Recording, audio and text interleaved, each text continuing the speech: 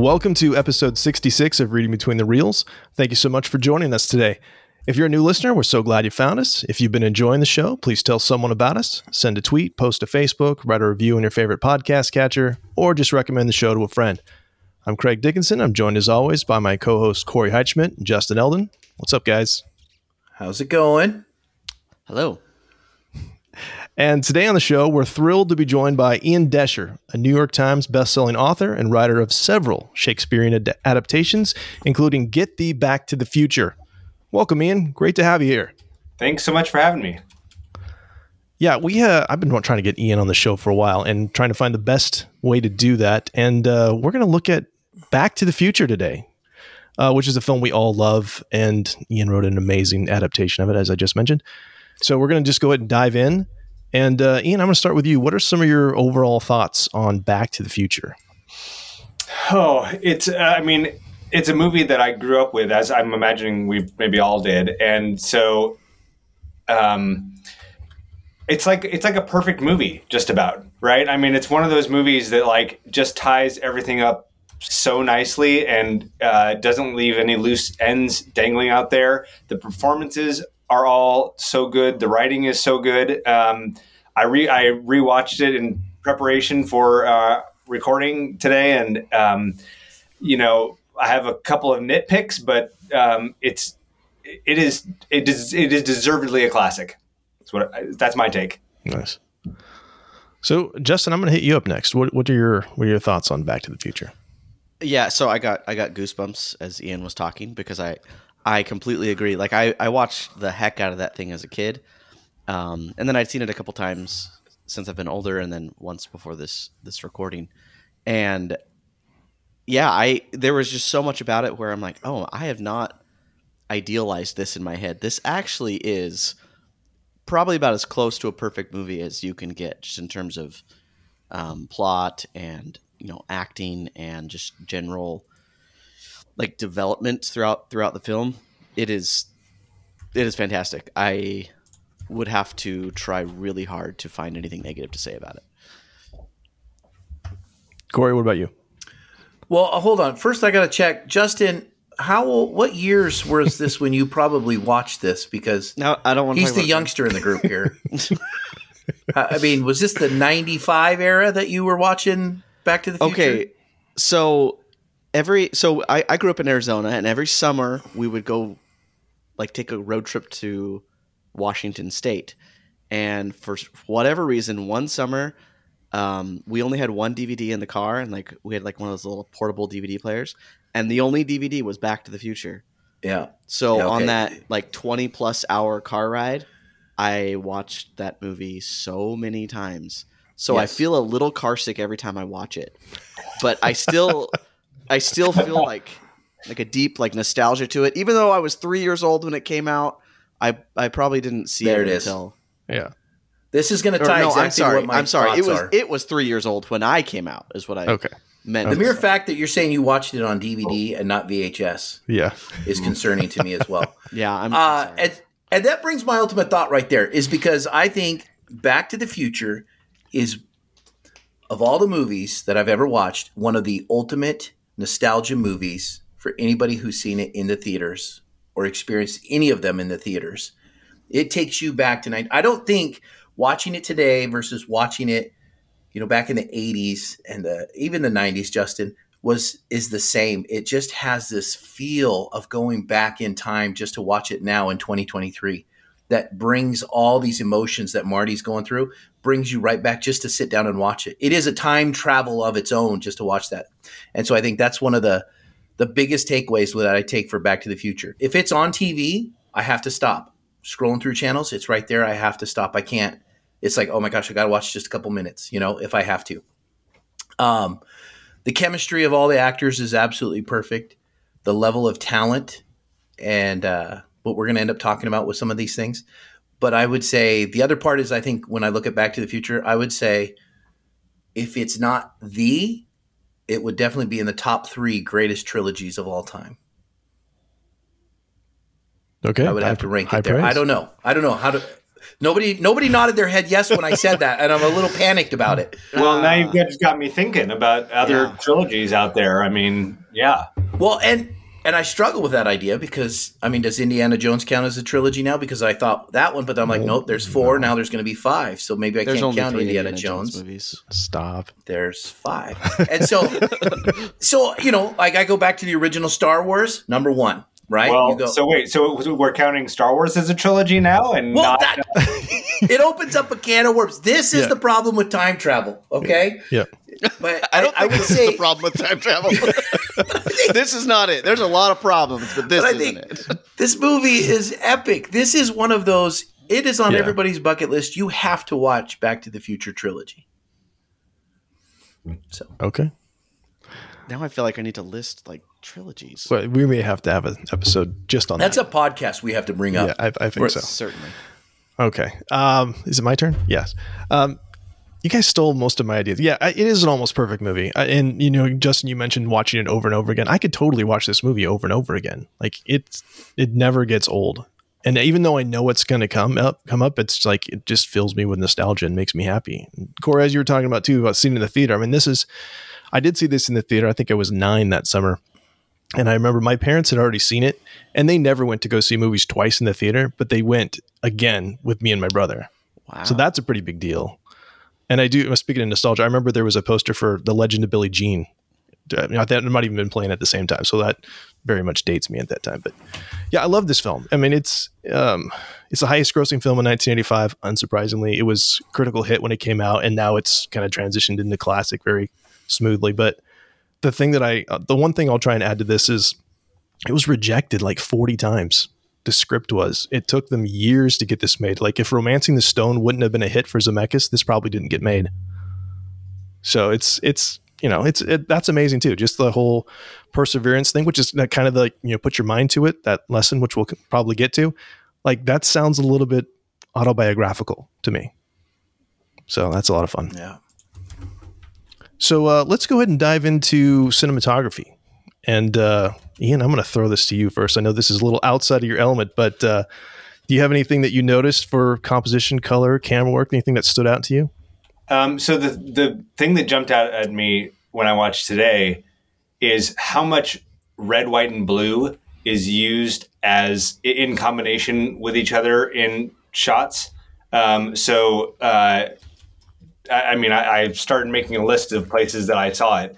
Like notably, of course, Marty's costume, and I realize that's jumping ahead to costume, right? But he's in the jean jacket and jeans, the red T-shirt, red backpack, and then the white collared shirt, right? When you see the backdrop where they do the talent show auditions, with the Huey Lewis cameo, that's all red, white, and blue. The town is red, white, and blue. There's a sense that like this is an Americana movie, right? Which is part of the whole going back to the 50s thing, right? So that just really jumped out at me. So that's the one thing I'll say.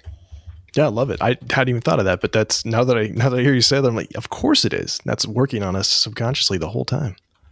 Yeah, and also the other one was that I noticed again that jumped out at me. Biff's when he's in the 1985 scenes, right? When he walks in and he's talking to George and Marty, he's all in red, white, and blue as well. Huh. Interesting. Do now I have to watch the film again? Awesome. Justin, what about you? Give me something from any of the categories. So just in terms of like color, it was, and I didn't really notice this until Marty went back to the future, back to present day. But the 1950s, everything filmed in the 1950s, it was quite a bit warmer in terms of like tones and hues. Everything just, it felt calmer. And then when you go back to the 80s, everything was quite a bit cooler. The tones were quite a bit cooler and like a little bit more muted, not quite as vibrant.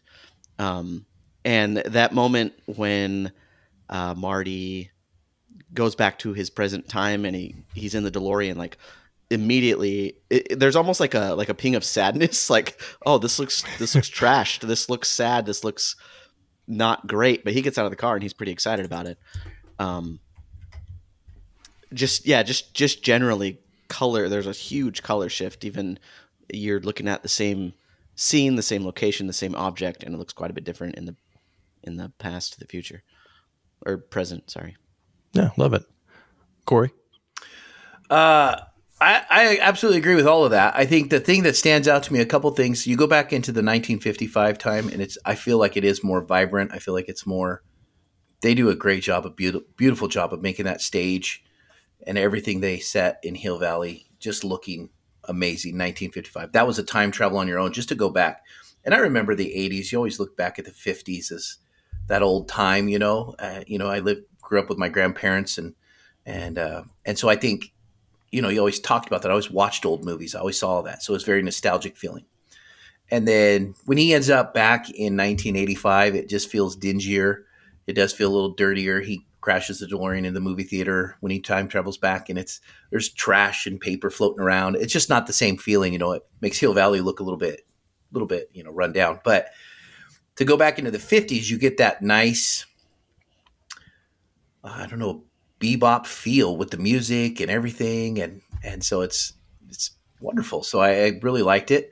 The thing I noticed this time watching it that really stood out to me, when he goes to the mall, you see the ground is wet and glistening, and because it had rained. But then when he goes back into 1955 with the skateboard scene, the roads are wet. Now they do that for an effect, but it stands out to me because the whole sky is blue and it's colorful and it's bright.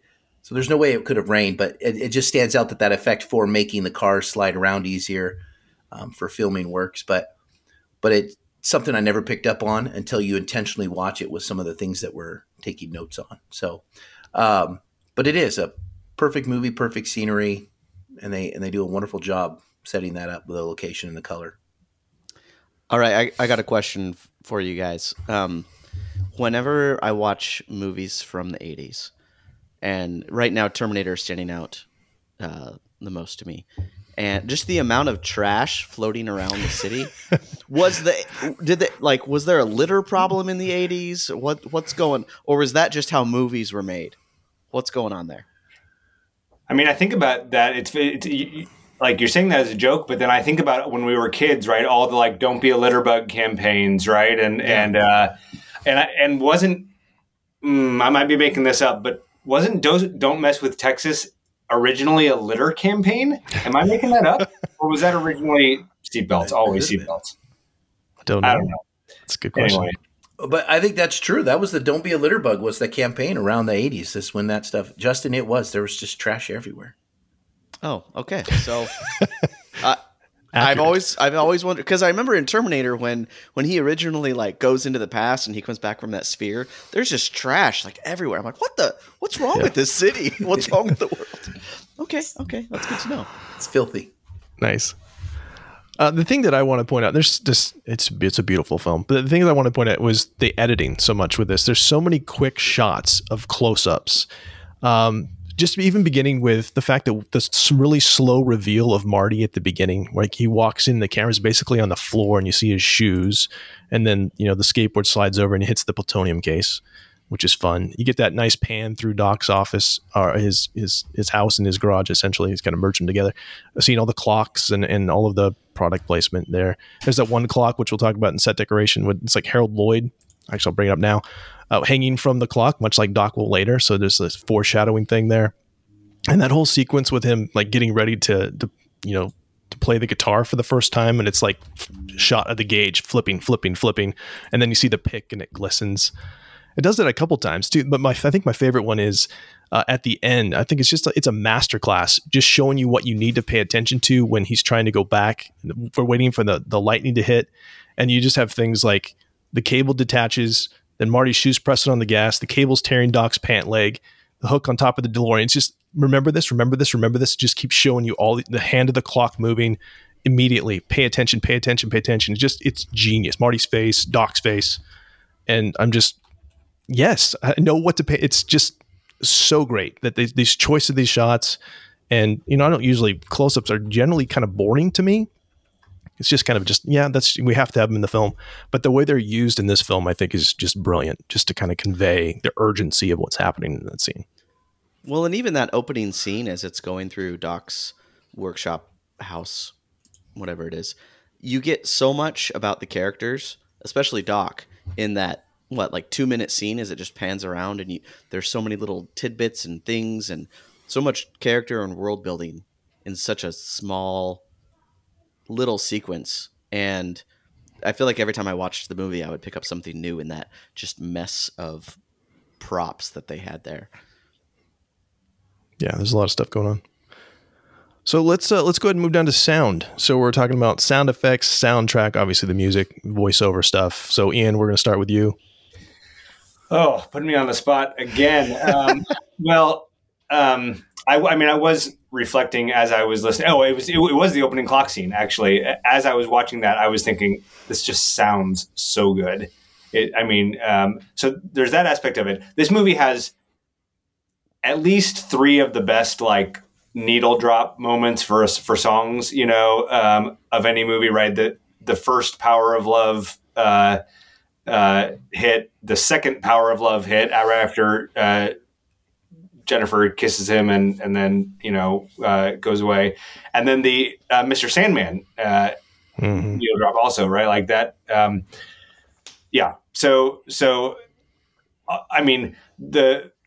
I was thinking about how, you've just seen Marty McFly blow out a gigantic speaker, right? But like, they are introducing him. It's funny because his life is miserable, and yet they are introducing him as the coolest character ever, right? The Power of Love hits, and all of a sudden he's, on the skateboard, holding on to the cars. It appears like Michael J. Fox is doing a lot of his own stunts there, at least some of it, and so anyway, that, and then the soundtrack itself, like the Alan Silvestri score, very John Williams-esque. I thought, it just hits.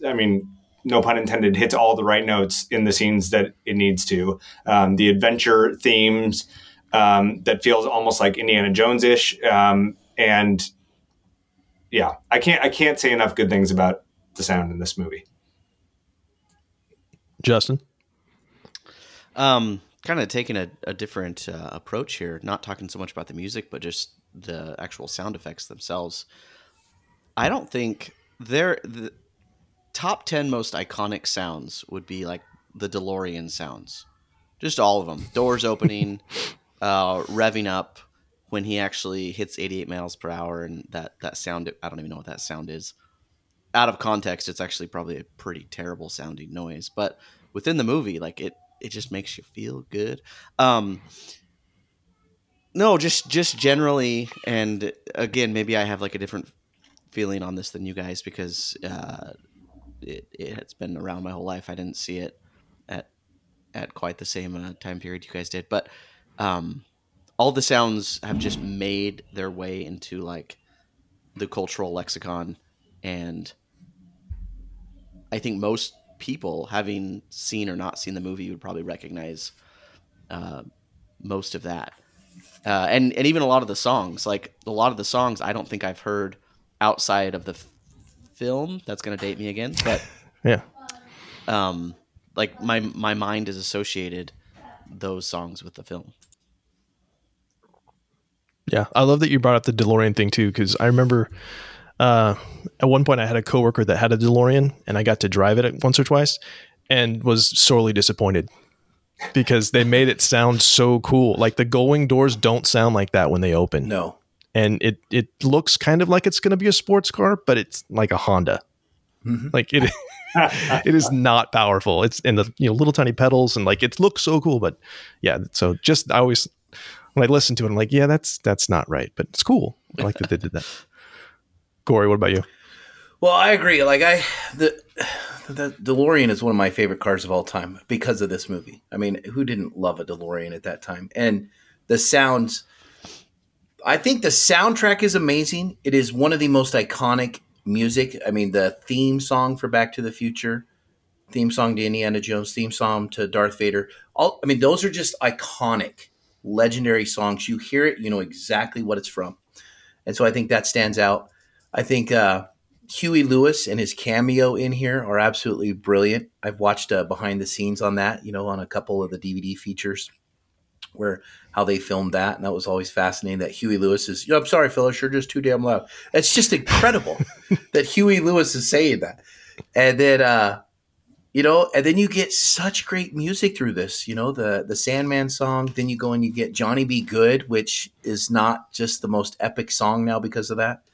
So I think they absolutely make a movie where all of the soundtracks are there, but then they also bring in some effects, like the DeLorean sound that Justin's talking about. That is just that sound of it revving up as he's accelerating, which the car does not really make, but it's an iconic sound.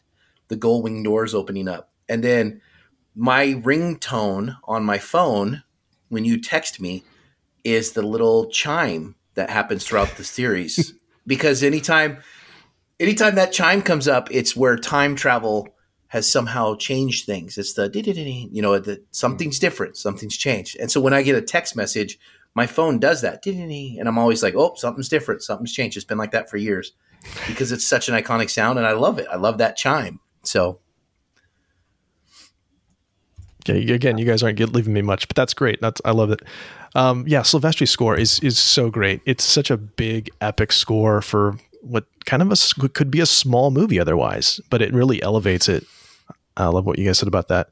The diegetic music in this movie is really great too. And just going through this, doing some research this time, I was shocked. I'm like, Eric Clapton's on this. I had no idea that was Eric Clapton when he comes back to 1985 and crashes into the church and the homeless guy is sitting on the bench. His radio's playing. That song is Heaven is One Step Away by Eric Clapton. I'm like, I love Eric Clapton. I've always liked that song, but I didn't know that was him, which is great. They also have like the Eddie Van Halen song, which says I think it just says Eddie Van Halen on it because Van Halen didn't want to actually do a song, which is kind of funny. But yeah, great things. Like, you guys mentioned Mr. Sandman, which is kind of like, can Marty hear that or is that just for us? Which is kind of an interesting thing, but it sets the scene. Like, it does so much. It tells us what's happening with the music. We don't have, it shows us, like, we hear it. We don't have to go, hey, it's it sounds like it's 1950s. He walks into Lou's Cafe and you hear the Ballad of Davy Crockett. You're immediately teleported. That, you also hear that Etta James song when George comes in, Night Train, when it starts the enchanted, the dance under the sea dance, just fantastic. Like you mentioned, Ian, these needle drops where you're just you're instantly transported to these times. Masterclass. And that Mr. Sandman one, that's really when you get that first beautiful view of 1955. I mean, there's the farm scene at night, the night before, and then there's a little bit of Marty pushing around the car, that kind of stuff. But then it's when you get Mr. Sandman, and all of a sudden you have the beautiful town where you get the, like what Justin was talking about with sort of the sheen that 1955 has on it in this movie, which reminds me a little bit. As Justin was talking about, it reminded me a little bit, I realize I'm stepping back in the conversation here, but about like Pleasantville. My vague memories of the movie Pleasantville, like when things suddenly go into color and which then takes me back to even like The Wizard of Oz. Like when that goes from black and white to color, like it's all of a sudden this like, oh my goodness, we are really in this whole new world now. Anyway. No, brilliant. Yeah. Feel free. Just if something jumps into your mind, jump in. Go ahead, Justin. That's the best part about this when we have these conversations is that point right there, how you go and take Back to the Future and you connect some feelings that you get from Wizard of Oz, which precedes it, and Pleasantville, which came after it, to where you see this director's emotional take that they're weaving in that you don't even realize as a viewer. You're just watching a show, but they're able to evoke some emotions similar to Wizard of Oz, similar to Back to the Future, similar to Pleasantville, with this same tactic and kind of weave it in. So it shows the importance of the directors and the choices and the colors and things that we talk about on this show. It shows the importance of those things. Justin, you were going to say something. Oh, it's not super relevant. I'm super sad that the DeLorean doors don't actually make that noise, Craig. Why did you do that? Sorry. It's crushing. Like, I'm sure if I thought about it, I would have realized it. They make the DeLorean sound like a spaceship. Right? Yes. I mean, that's it. Yeah. Well, so I read that I think it was Ford, when they're making their new electric Mustangs, they've actually put in speakers that will make like Yep. the revving up noise of an actual engine. And I just think we need that for a DeLorean. Like, we need a speaker to make those noises every time the door opens. You know what? You were onto something there, because I would take my beat up minivan outside and I would turn it into a DeLorean sounding car if I could do that.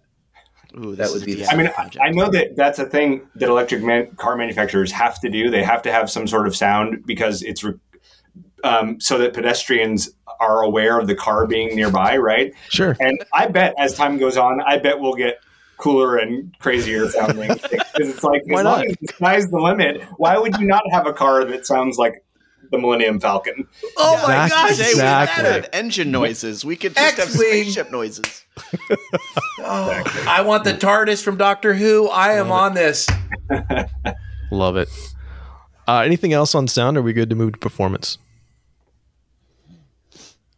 Cool. All right, let's talk about performance. So we usually start with lines of dialogue because that's just fun. So you told me you had a story earlier. I don't know if you want to jump in now and tell me, or just talk about. Yeah. Okay, I'll tell you the story now. I texted Craig before the show just to ask if it was okay. So one of the iconic lines from this movie, right, is when this baby hits 88 miles an hour, you're going to see some serious shit, right? And so when I wrote my adaptation of this, I don't remember exactly how it said, how I did it, and my books had never had a curse word in them before, but I said something like, thou shalt see shit most serious, something like that. And so, because I was like, you can't mess around with that. Like, you got to keep that. And especially in a Shakespearean context, it just makes it funnier, right? To have that word suddenly showing up there. And so we got into the proofs of the book. It had been approved by my publisher. It had been approved by Universal, and we got to the proofs, and I looked, and all of a sudden I saw that the proof said, "Thou shalt see stuff most serious." And Oh, No. yeah, exactly. So imagine my 80s ire being erased there. So I wrote to my publisher and was in this really awkward position, which I'm sure made my parents so proud of, advocating to have the word, in the book. oh my gosh. It's How did different. yeah, it is. It's different, right? So anyway, Wait, so what does the book say? Is it so stuff? the book says shit. Okay. So I prevailed in that argument. Nice. I did it. made my You did book it. have a bad word. Woo! Not all heroes wear capes. Well done. That's right. I gotta say, I just wrote that line down because I was like, that is an amazing line. I Me think I too. may say it from that way from now on. I'm going to promote the book, and I'm going to say that is the best way to say that line. There you go. Well, and his So delivery anyway, of that that's- line too, because he's always so dramatic and outrageous in the way he talks, but right there he's so serious. Yeah, it's so good. Well, there's a cockiness in Doc that you see in that one moment that you Yep. don't Yeah. see anywhere else. Just Well, you like- see it. I would say you eyes. see it one other time, which is roads. Where we're going, we don't need roads. Yes. Right? It's that Yes. same tone of watch this. That's true. Yeah, that's why those are great lines. Corey, you want to go next? Yeah, and I'm going to take this a little different because with the dialogue, I think I'm going to highlight two people that I think Crispin Glover, who plays George, and Tom Wilson, who plays Biff, are the two characters that have to play entirely different characters. The same character, but they have to play very different mannerisms than everybody else. I mean, Marty gets to be Marty the whole time. Doc gets to be Doc the whole time. He's a younger and older version, but it's not someone different. But Crispin Glover, the level of being George McFly in high school to George McFly as an adult whose life has turned out not as well, and as Marty's embarrassment to Well, he the actually very does end three. to be the confident, I'm the author of, A Match Made in Space. So it's absolutely a brilliant level of dialogue for them to pull off those voice inflections, to pull off what they do and say and sound and make you believable and not come across cheesy, not come across where you're like, oh gosh, dang, this guy's hard to watch. And even Biff to go and play nerdy Biff at the end, who is now the kind of humbled Biff, is quite different than walking in, grabbing a beer out of their fridge and George, I need you to do my work for me because I work in the office with you, kind of thing, and still riding his coattails. So I think when you look at that, those levels of dialogue are very, very much a large scale of acting that deserves to be noted beyond the two characters that we love and our fan favorites, Marty and Doc. Nice. Justin, do you have a favorite line you wanted to point out? Favorite or one line? of them? Oh, yes. I just Googled it because I had to get the exact wording. But there are so many little tiny lines that connect to other points of the movie, like little, I don't know, like callbacks, Easter eggs. I don't know what you would call them, but you wouldn't pick them up maybe on the first time viewing, or at least I wouldn't. But the amount of times where Marty says heavy, and every time he says heavy, the Doc's like, what? But just that line, heavy. Why are things so heavy in the future? Is there a problem with the Earth's gravitational pull? Like, I love that line so much. Because it's never really addressed. He's just like, what's going on with that? No. So anytime that's mentioned, as well as anytime somebody mentions Marty's jacket and like mentions how he's in port from the Navy or something like that. They never really fully address it. He just kind of goes with it at one point. He just accepts it. I love that so much. Just any interaction between like Marty and the Doc. Their chemistry is so good, and I don't know how many takes they had to do, but I'm sure they had to be laughing off of each other almost that entire time. And then just generally, George McFly, Crispin Glover, he's a creepy dude. Like, he makes you feel uncomfortable. Like, especially in the 50s, I like whenever he's on screen, I'm like, please just stop, just get off screen, please. And he does a great job at being creepy and kind of pervy at the same time. But yeah, kind of like what Corey mentioned, like he plays three pretty distinct characters. Oh, and then that laugh at the beginning of the movie when he's laughing at the TV, that is just disgustingly wonderful. There it was.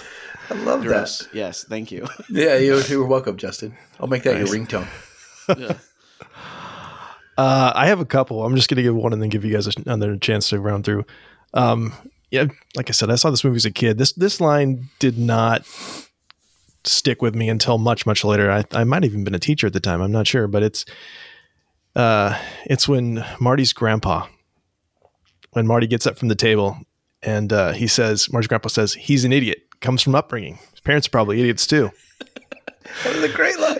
It is such a great line and so true. So true. So many times. So many times in life I've said that. So it just hits differently now. He's an idiot. Oh, love it. So, And, Ian, Craig, I've go ahead. known you for a number of years, and that just that is such a perfect encapsulation of what I know about you and how you feel. It's not like you were born an idiot. You were just raised to be one. Idiot. Parents comes from upbringing. Yeah. Now it makes me wonder how many people are saying that about my kids. Oh. I think we might all be in danger of that. Yeah. Anybody else have any other lines they want to just drop in, just rapid fire?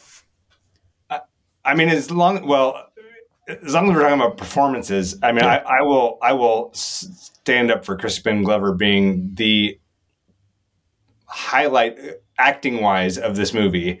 There are just so many subtle things, and I mean, my understanding is that he's kind of a weird guy in real life, but his performance in this is just astounding. And there's a moment that I only picked up on when I was working on my book, where it's when Biff first walks into the diner in the 50s, and he's sort of, his focus is on George at first, but then Marty sort of gets up in his face a little bit, and Biff makes a joke at Marty's expense, and you see George like try to laugh along, like, yeah, see, look, I'm one of the guys too, right? Isn't this other guy terrible? Like, just trying so hard to avoid the situation, the bad situation with Biff. And it's just brilliant, because I feel like that's something another actor might have missed, right? Like the opportunity to do that. I will also say that I remember hearing once with regard to Seinfeld, that Seinfeld was sort of like that Seinfeld was funny because Jerry Seinfeld, for as like crazy and whatever fun as he is almost like the straight man in Seinfeld, right? Right. And that's true of Marty McFly in Back to the Future, right? Like as kind of fun and wild as Michael J. Fox can be, and he is at times in this movie, right? But like there is so much going on around him with Biff and Lorraine and George and Doc, all of them that he really sort of becomes that straight man in a lot of scenes. Yeah. That's a great point, because I don't think Marty is funny because he necessarily says funny things, or it's just his mannerisms and the way he walks and things happen in his emotions. He carries them well, and it's kind of a chaotic, unintentional funny. Like there's chaos around me and things going on around me, and it's funny. We're enjoying it, but it's him reacting. I don't know. It's not. He doesn't say punchlines. He doesn't throw things out that do that, but he does it so well. Well, and he is very much acting for the audience as well. It's almost as if the other actors, like he is there to show us how to feel, not necessarily. It's almost like he's not playing off the other actors, because if the other people in character were watching him react to things, they'd be like, "What's wrong with your face? Why are you constantly looking so shocked?" Right. But they just kind of play it off cool because he is in a constant state of surprise. Yeah. I got one I'm going to throw out there, and this is one that my wife and I have said back and forth to each other for years, is the "you're my density." When George says that in the diner scene, is my wife and I, you always have a little sweet party when you leave and go to work or something, or, you sitting there and you're just, I was just always like, I love that line because he's like, "You're my density. I mean, destiny." And so it's just been a line that we have thrown back and forth at each other all the time, is just to mess that line up and say, "You're my density," which is, so it's because overall the whole movie's not too quotable as far as, iconic quotes that you can always throw out in any scene. There's several quotes, but that's one that I just, for whatever reason, is one that sticks out to me that we use all the time. There's another one that I wrote down today. Again, it's Marty's grandpa, Lorraine's dad. After he hits Marty McFly with the car, he says, "Another one of these damn kids jumped in front of my car," right? It's a throwaway line, like you don't think that, but like it suggests so many layers of story. Like how many kids has he hit with his car, right? And like it's not addressed at all, but it's so good. It's just like there's just He's so great. like kind of back to the heavy line. There's a lot of throwaway lines where it's like, no, let's pull on that thread a little bit more. I want to know more about that, or just with the radiation suit when Doc says like, of course, radiation suit because of the atomic wars. Right. And he never follows up on that question. That seems like it would be important. Yeah, I caught something. Speaking of radiation suits, I was going to mention this later, but now is a perfect time. I had the subtitles on because I like to just maybe I can catch one more thing. And it's like the 100th time I watched it. When Marty first sees Doc in the radiation suit, he says, "Is that a Devo suit?" Yeah, which is great because that's Justin's like looking. No, I know it. I know. Exactly okay, Devo, the band from the 80s, right? Yeah. Google it. With the flower pots in their heads. I had to look up the reference that's another one. When I do my books, I figure out what every line of dialogue is, right? Because I have to address it. And I had no idea what Devo was, honestly. So, whip it good. Yeah, exactly. Oh, there you go. Yeah. Okay, I know. When a problem comes along, you must whip it. The music video. Yeah, exactly. Well, now I have that. So, I love the part where he's wearing that suit with Crispin Glover, and he says, "I am Darth Vader from the planet Vulcan," Mm-hmm. and he throws that in there, which is just a great way to, Ian, can we ask how'd that line get in there? What'd you do with that line where "I am Darth Vader from the planet Vulcan"? Is that? Yeah, you can ask, and if you give me 2 seconds, I'll be able to tell you. I don't have it memorized, but I do have it on my computer. So. So the way I did it, I didn't have the actual scene. So instead I have George recounting what happened to Marty, right? Yeah. Rather than have the scene. So he says, At last it spoke. Be silent, earthling weak. Darth Vader am I called, of strength and power, an extraterrestrial from Vulcan come. It made a sign then with its claw-like hand, which hypnotized me by some sorcery and bent my mind that I might do its will. And then I put in Star Wars and Star Trek references, right? The strange and unrelenting force it used surrounded me and shall be with me always. I'll not live long and prosper if I should ignore the message it hath brought to me. Nice. That is absolutely incredible and genius level. I mean, that is Easter egg. amazing. That is. Thanks. I mean, it's, you know, so good for Bob Gale to take those two things and you know, combine them in this like fun, just sort of overall alien appearance. Yeah. Beautiful. My last one is actually kind of serious, but I thought it was really interesting this time. It's the line I mentioned it earlier. If you put your mind to it, you can accomplish anything. But I thought what was interesting with this one was the progression, because the first time you hear it, it's Marty saying it kind of sarcastically because his girlfriend Jennifer is like, "Remember what your dad always, or what Doc always says." It came from Doc, right? And he kind of says it, yeah, you know, and then he says it sincerely to George. He looks around the eye, puts his hand on his shoulder, and then it's repeated from George back to Marty at the end. So it's kind of been redeemed this way, because Marty's on this, you know, he's on this journey. We'll talk a little bit about that at the end as well, where he's kind of, and he doesn't believe in himself, and he doesn't believe that maxim is true. But by the time we get to the end, it's not only has he believe it, he's imparted that to his dad, who in turn is now imparting that to his kids. I love that. One last thing, sorry, No. with this, because we're talking about characters here and or you know, the dialogue and things. Do you think that, I mean, Eric Stoltz was the original character who was supposed to play Marty, and they had filmed, you know, a third to half of that before they sat down and switched him with Michael J. Fox.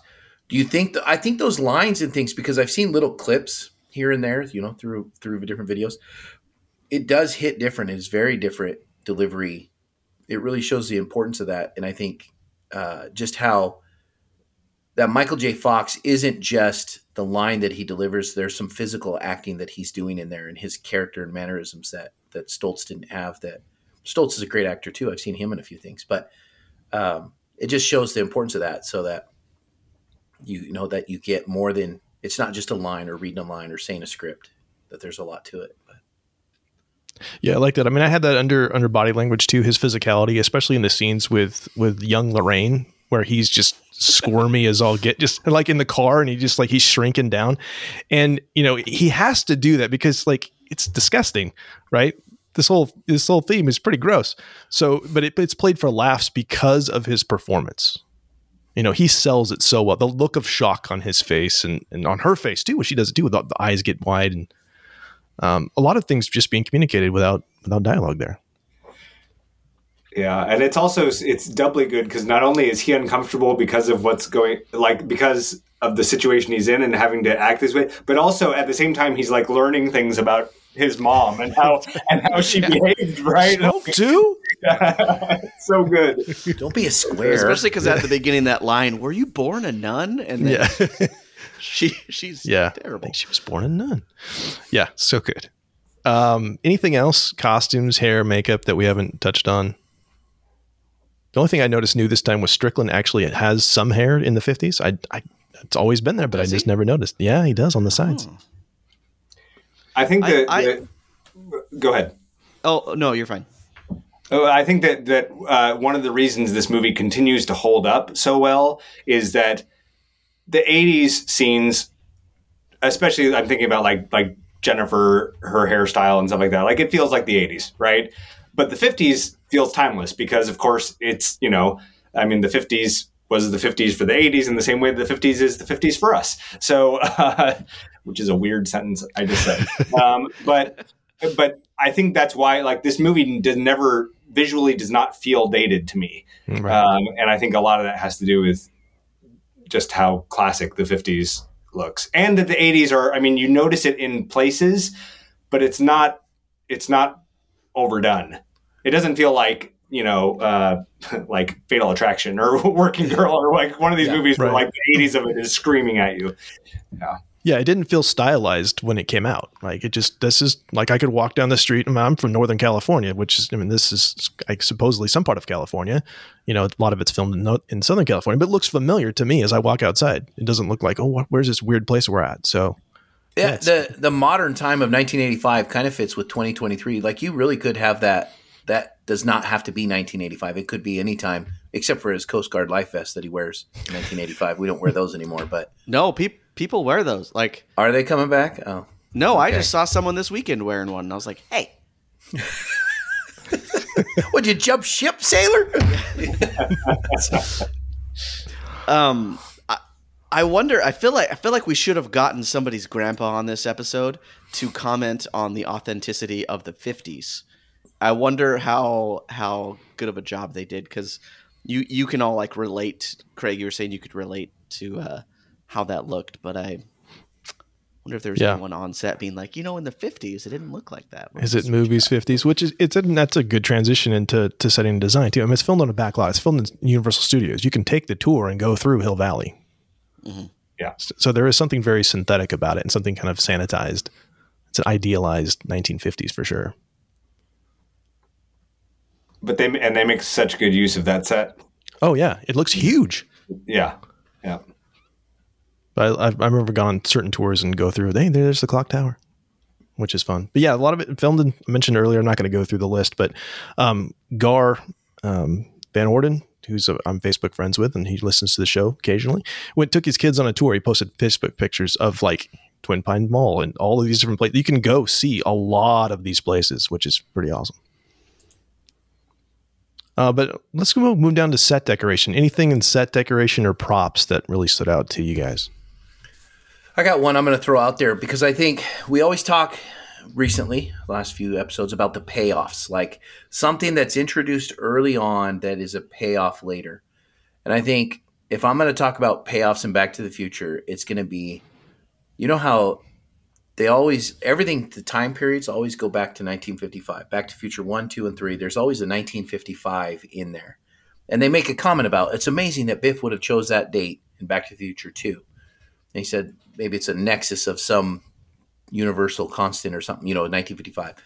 And the payoff for me is to think, well, what are other things that come up in all three movies? And the diner scene is something that comes up in all three. That diner scene in 1, diner scene in 2, and it's the saloon in 3 is the same diner.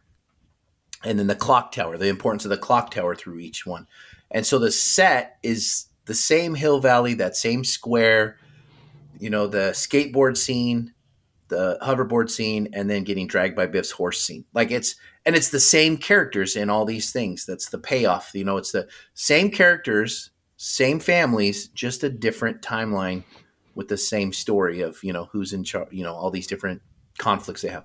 And so I think you look at the set decorations of all that, and it's just amazing payoff through a trilogy that is kind of hard to write around, but they do it so well in this. Like, it's interesting to see how that has changed through the time periods, and you can stop and pause and look at it and be like, oh, okay, they changed this. The clock tower looks a little different. That building looks different. That's always fun to watch.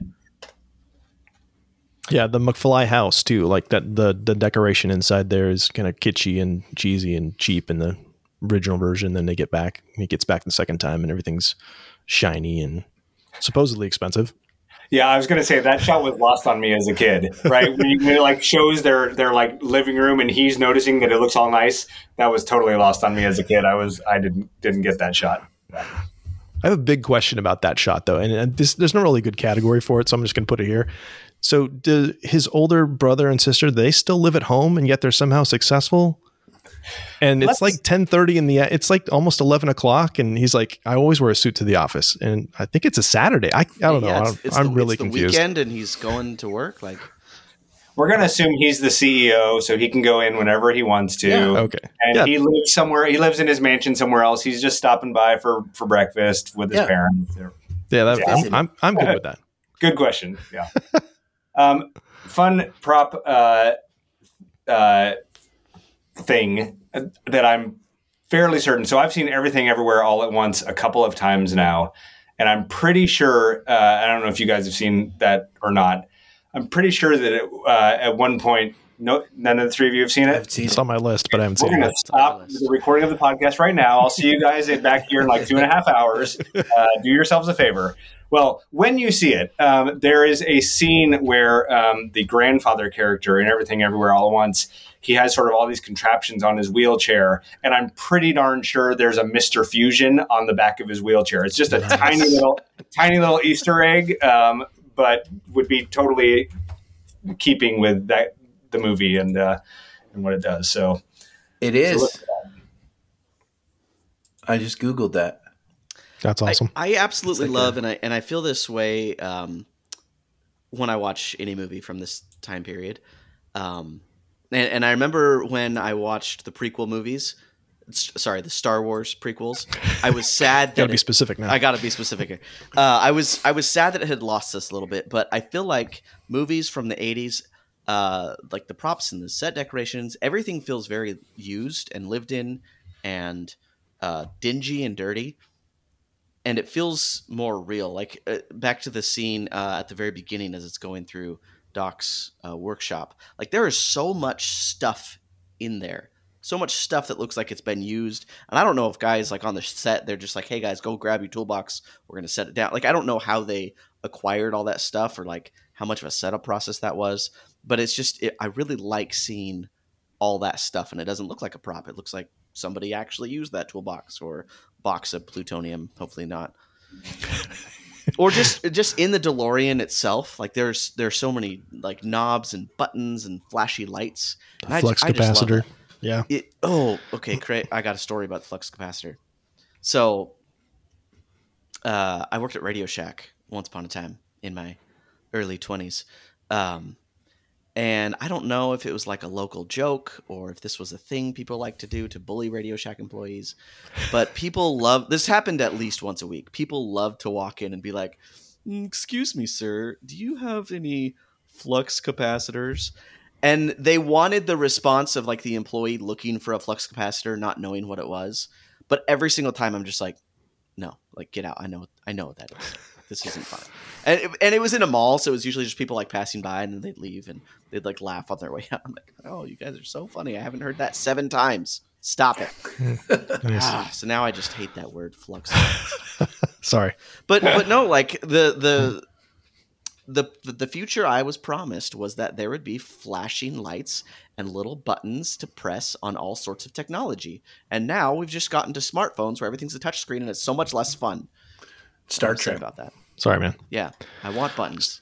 So I have a question because for not you, Justin, because you're too young, but for the other three, did you have a skateboard after this movie, or did you ride or borrow a skateboard after this movie? Did you have to have one? This. How many kids out there broke arms because of this movie? I needed a skateboard and got one. wanted one too. I'm going to insert myself into this anyway, Craig. I did have a skateboard after this movie. Okay, good. Okay, It'd be good. a decade after, but I tried it. I fell. I never rode a skateboard. So I didn't ride it very much. I'm helpless on anything that requires my balance. So yeah, I didn't. My brother had a skateboard. I never did.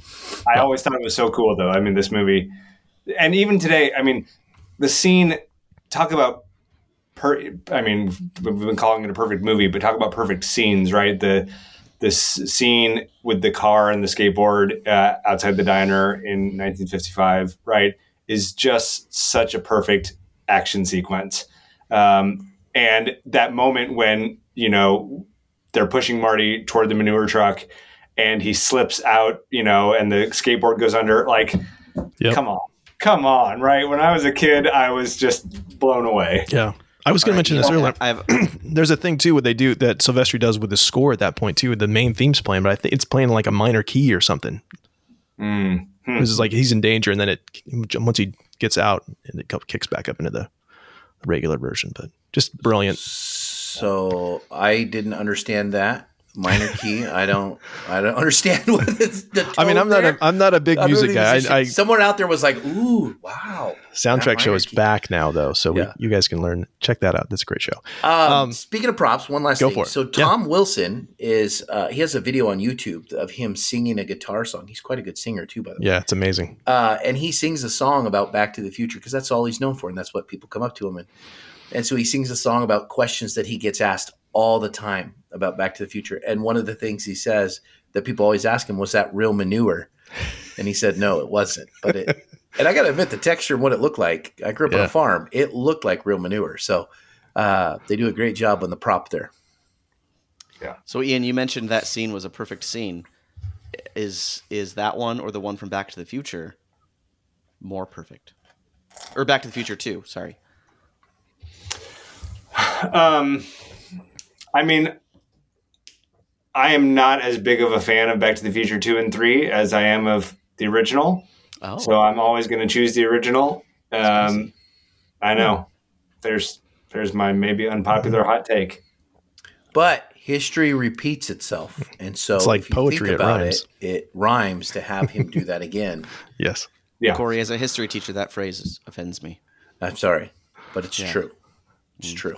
All right, I want to bring up a couple of product placement things before we get out of this section. The JVC camcorder, but I really want to mention it because I had to look this up. Like, could you actually hook that up to a TV in the 50s? And apparently you could, as long as you have antenna screws.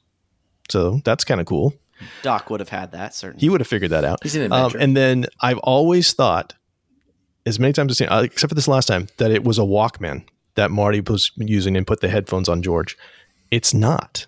It's an AWA cassette player, because they make a point of showing you the label, and like that's some pretty great product placement right there for them. Nice job. Oh, you're right. Yeah. I mean, of course, there's super important props in this film. Like, we don't always have important props, but like, or ones that are easily pulled out. But obviously, the picture of Marty and his siblings is huge, and as well as the flyer. So they have those two things that are like crucial to the plot. You know. Yeah. It doesn't happen without those.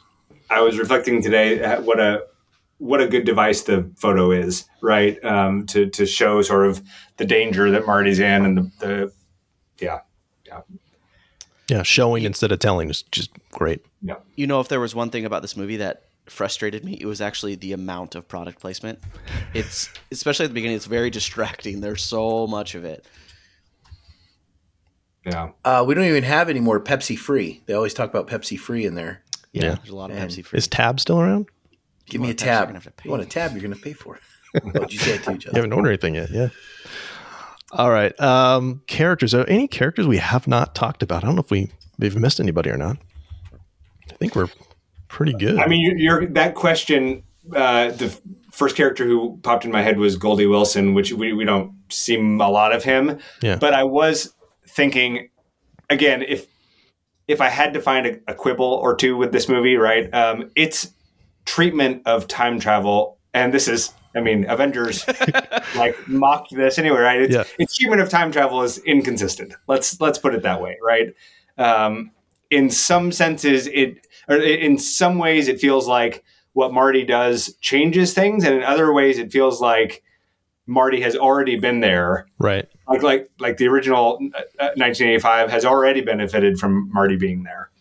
Right, because he's the one that gives him the idea to run for mayor. Yeah. Right. Yeah, and gives Lorraine the idea to name her son Marty. And I mean, you know, all of these things, of course, could have happened other ways, right? But even thinking about like you know, the sort of what has become a somewhat controversial scene of you know, Chuck Berry getting the idea for rock and roll music, you know, because of Marty's performance, right? Right. So like even that sort of is inconsistent with the idea of some of the things he does are changing history.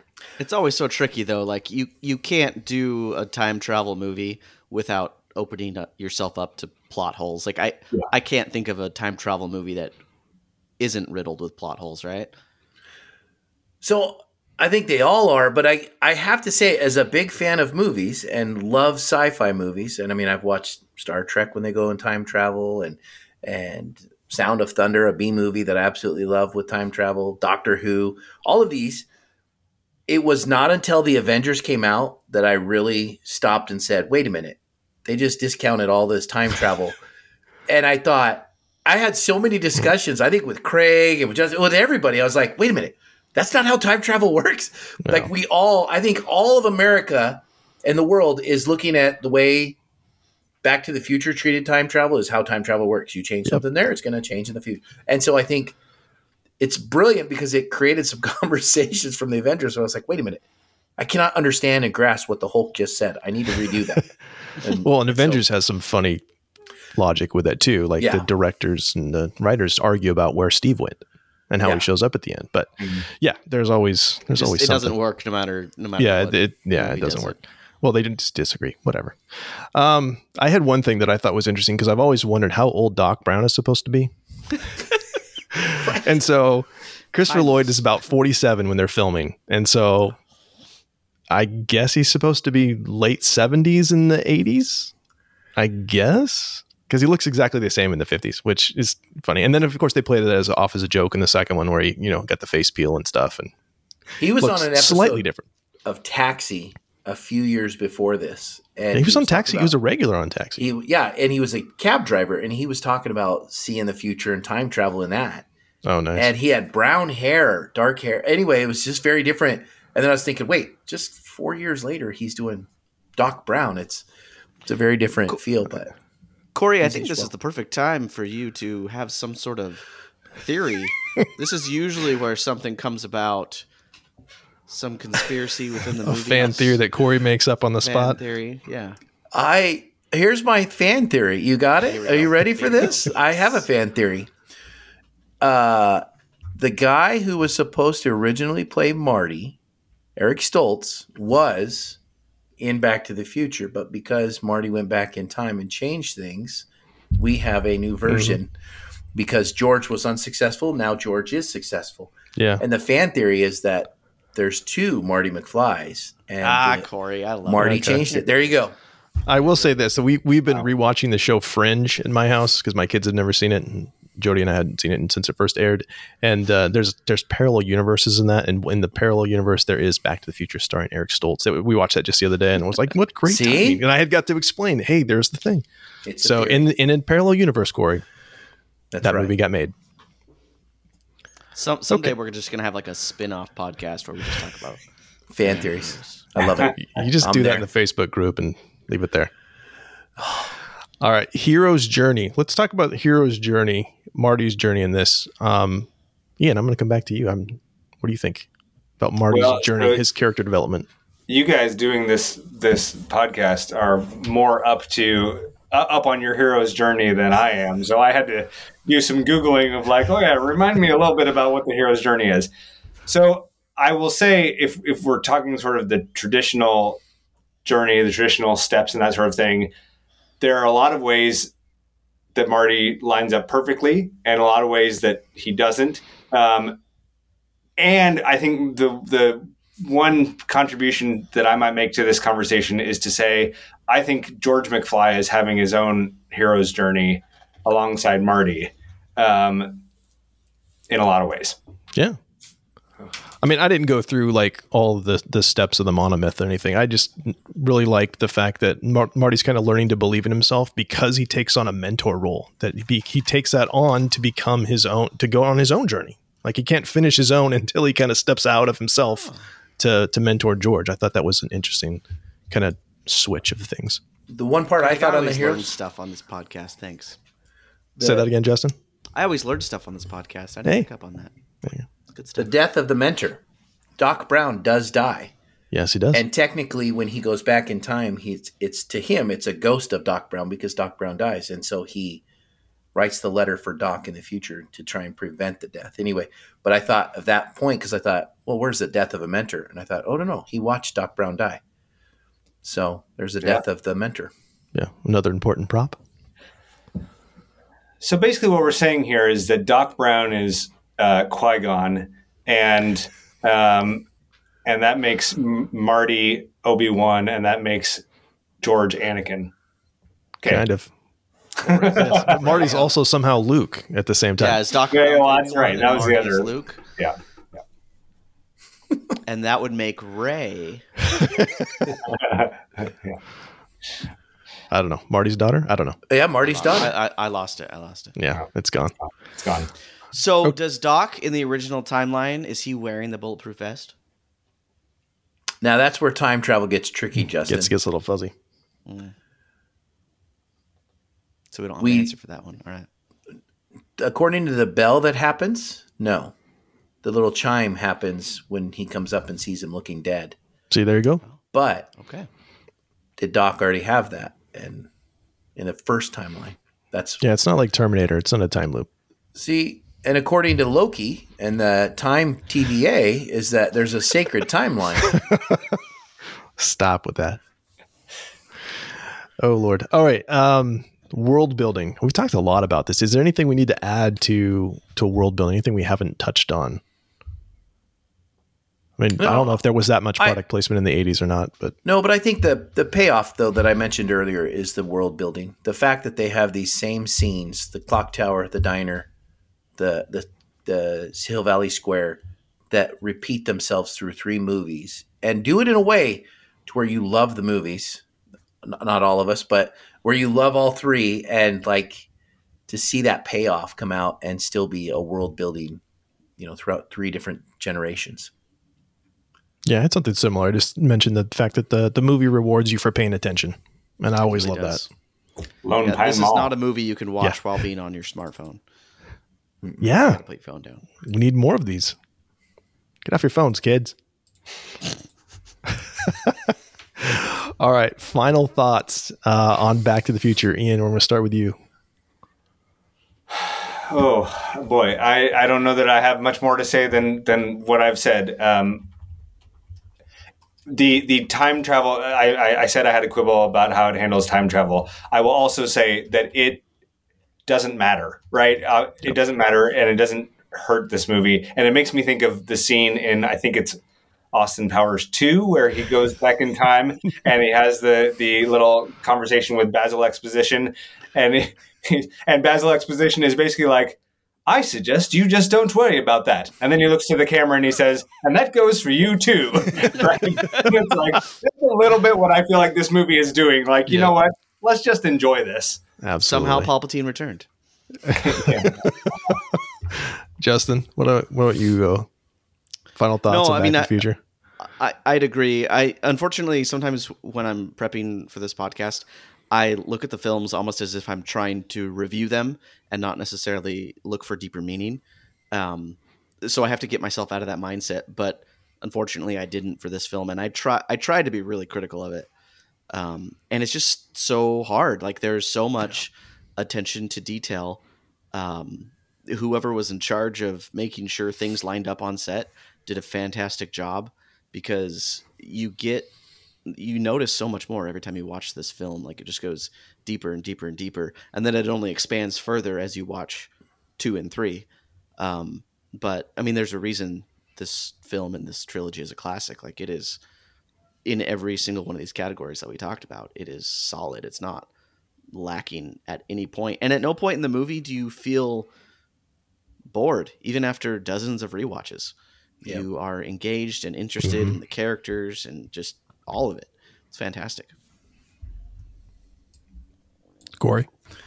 I'm going to echo what I said in the beginning. This movie is all about nostalgia and feeling instantly teleported back as you watch it now. If for those of us that were able to watch it in the theaters or when we were kids, you instantly get time traveled back to that moment.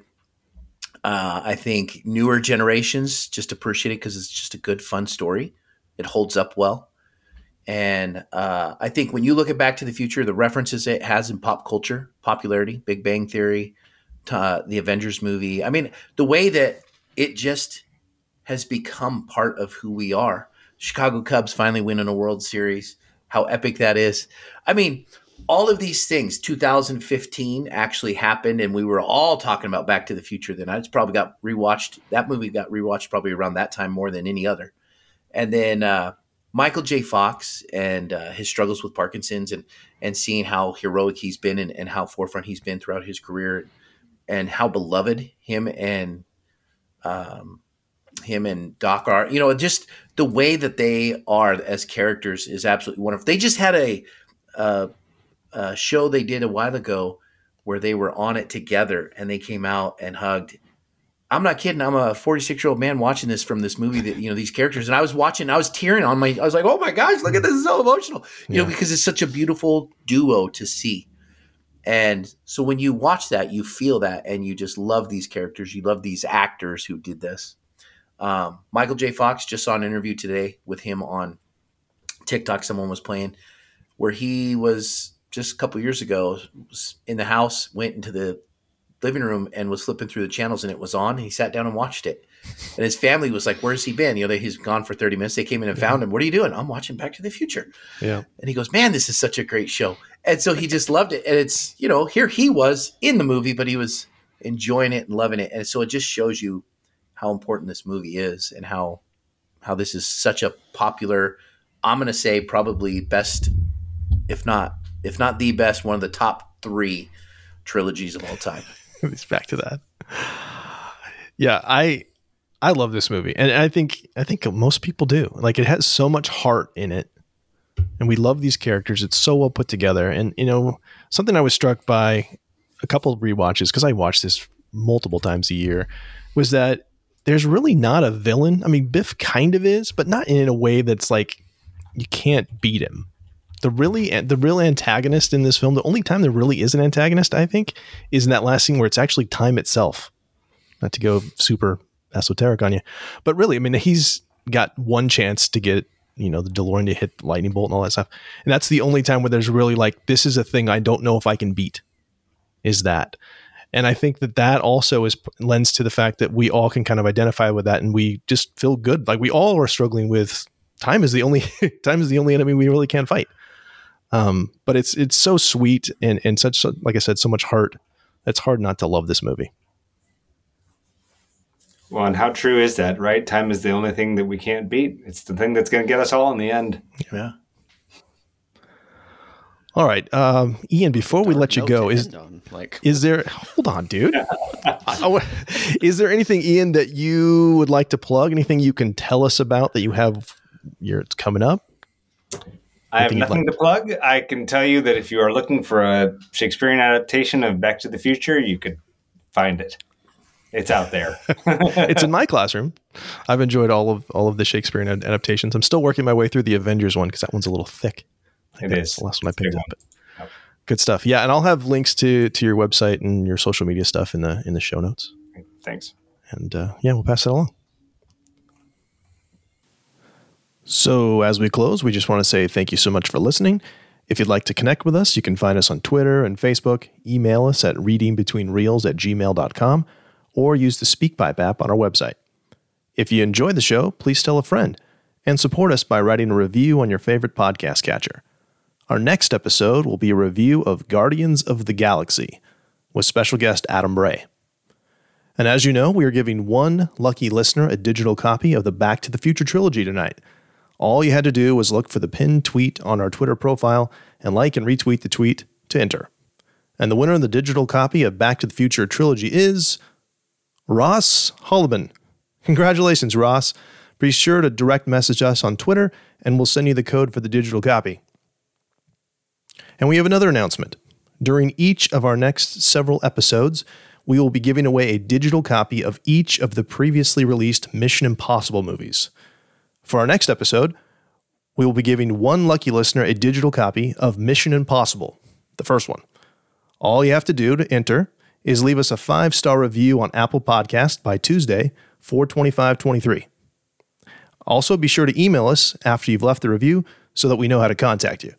The winner will be announced on the next episode of Reading Between the Reels. And if you'd like to contribute to our next show, send us an email or voicemail about your favorite moments from Guardians of the Galaxy, and we'll share it on the next episode.